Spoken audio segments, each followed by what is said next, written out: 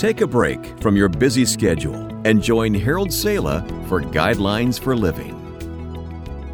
Have you ever asked yourself, what causes a criminal to think as he or she does? What makes a person think that a crooked line is a straight line and a straight line is crooked? Believe it or not, it is not uncommon for criminals to actually believe they are doing society a great favor by embezzling large sums of money from a corporate account. And yes, suicide bombers undoubtedly believe they are doing God a favor by blowing themselves up along with as many as possible considered to be enemies or infidels. Toxic thinking, I used to joke, happens when a person's brain goes out their ear for a drink of water and hasn't come back in time to avert a disaster. How else explain the deaths of 913 people who drank Kool-Aid loaded with cyanide back in the 70s, led by a cultic figure infamously remembered as Jim Jones, in a mass murder-suicide that was as horrific as anything Hitler ever thought of? Toxic thinking is a strange aberration from the truth, whereby somebody actually feels that irrationality is right and true. Thus, the perception of truth and reality, not truth or reality themselves, becomes important. It isn't only cult figures or people who think the government is spying on them through the water pipes and electric power lines who are infected with toxic thinking. There are vast numbers of people whose thinking is toxic today. Like what? Consider the following. A person's thinking has become toxic when he abandons absolutes, right or wrong, and says, well, everybody's doing it, so why shouldn't I as well?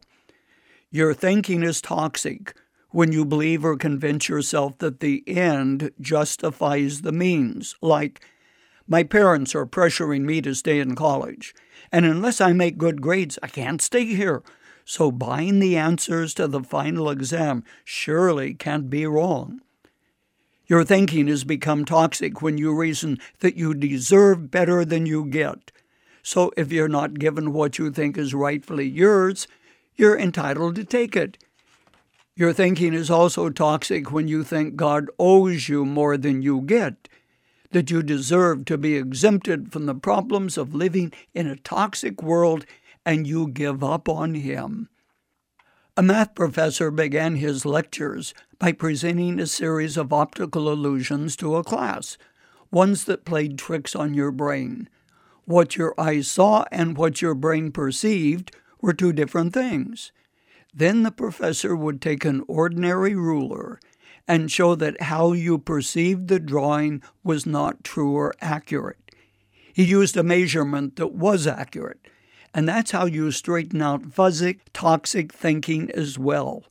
So how do you measure truth? How do you know that 12 inches is a precise measurement? By what do you measure life and truth? How do you know if something is true or merely is the perception of truth? Answering that would take far more time than is allowed to me today, but your answer begins with God. It's all about Him, not about you. For centuries, however, men of all cultures and geographic localities have not only believed there is a God, but that He has revealed Himself through the incarnate Word, Jesus Christ, who lived and walked among us for 33 years, and through His recorded Word, which we call the Bible.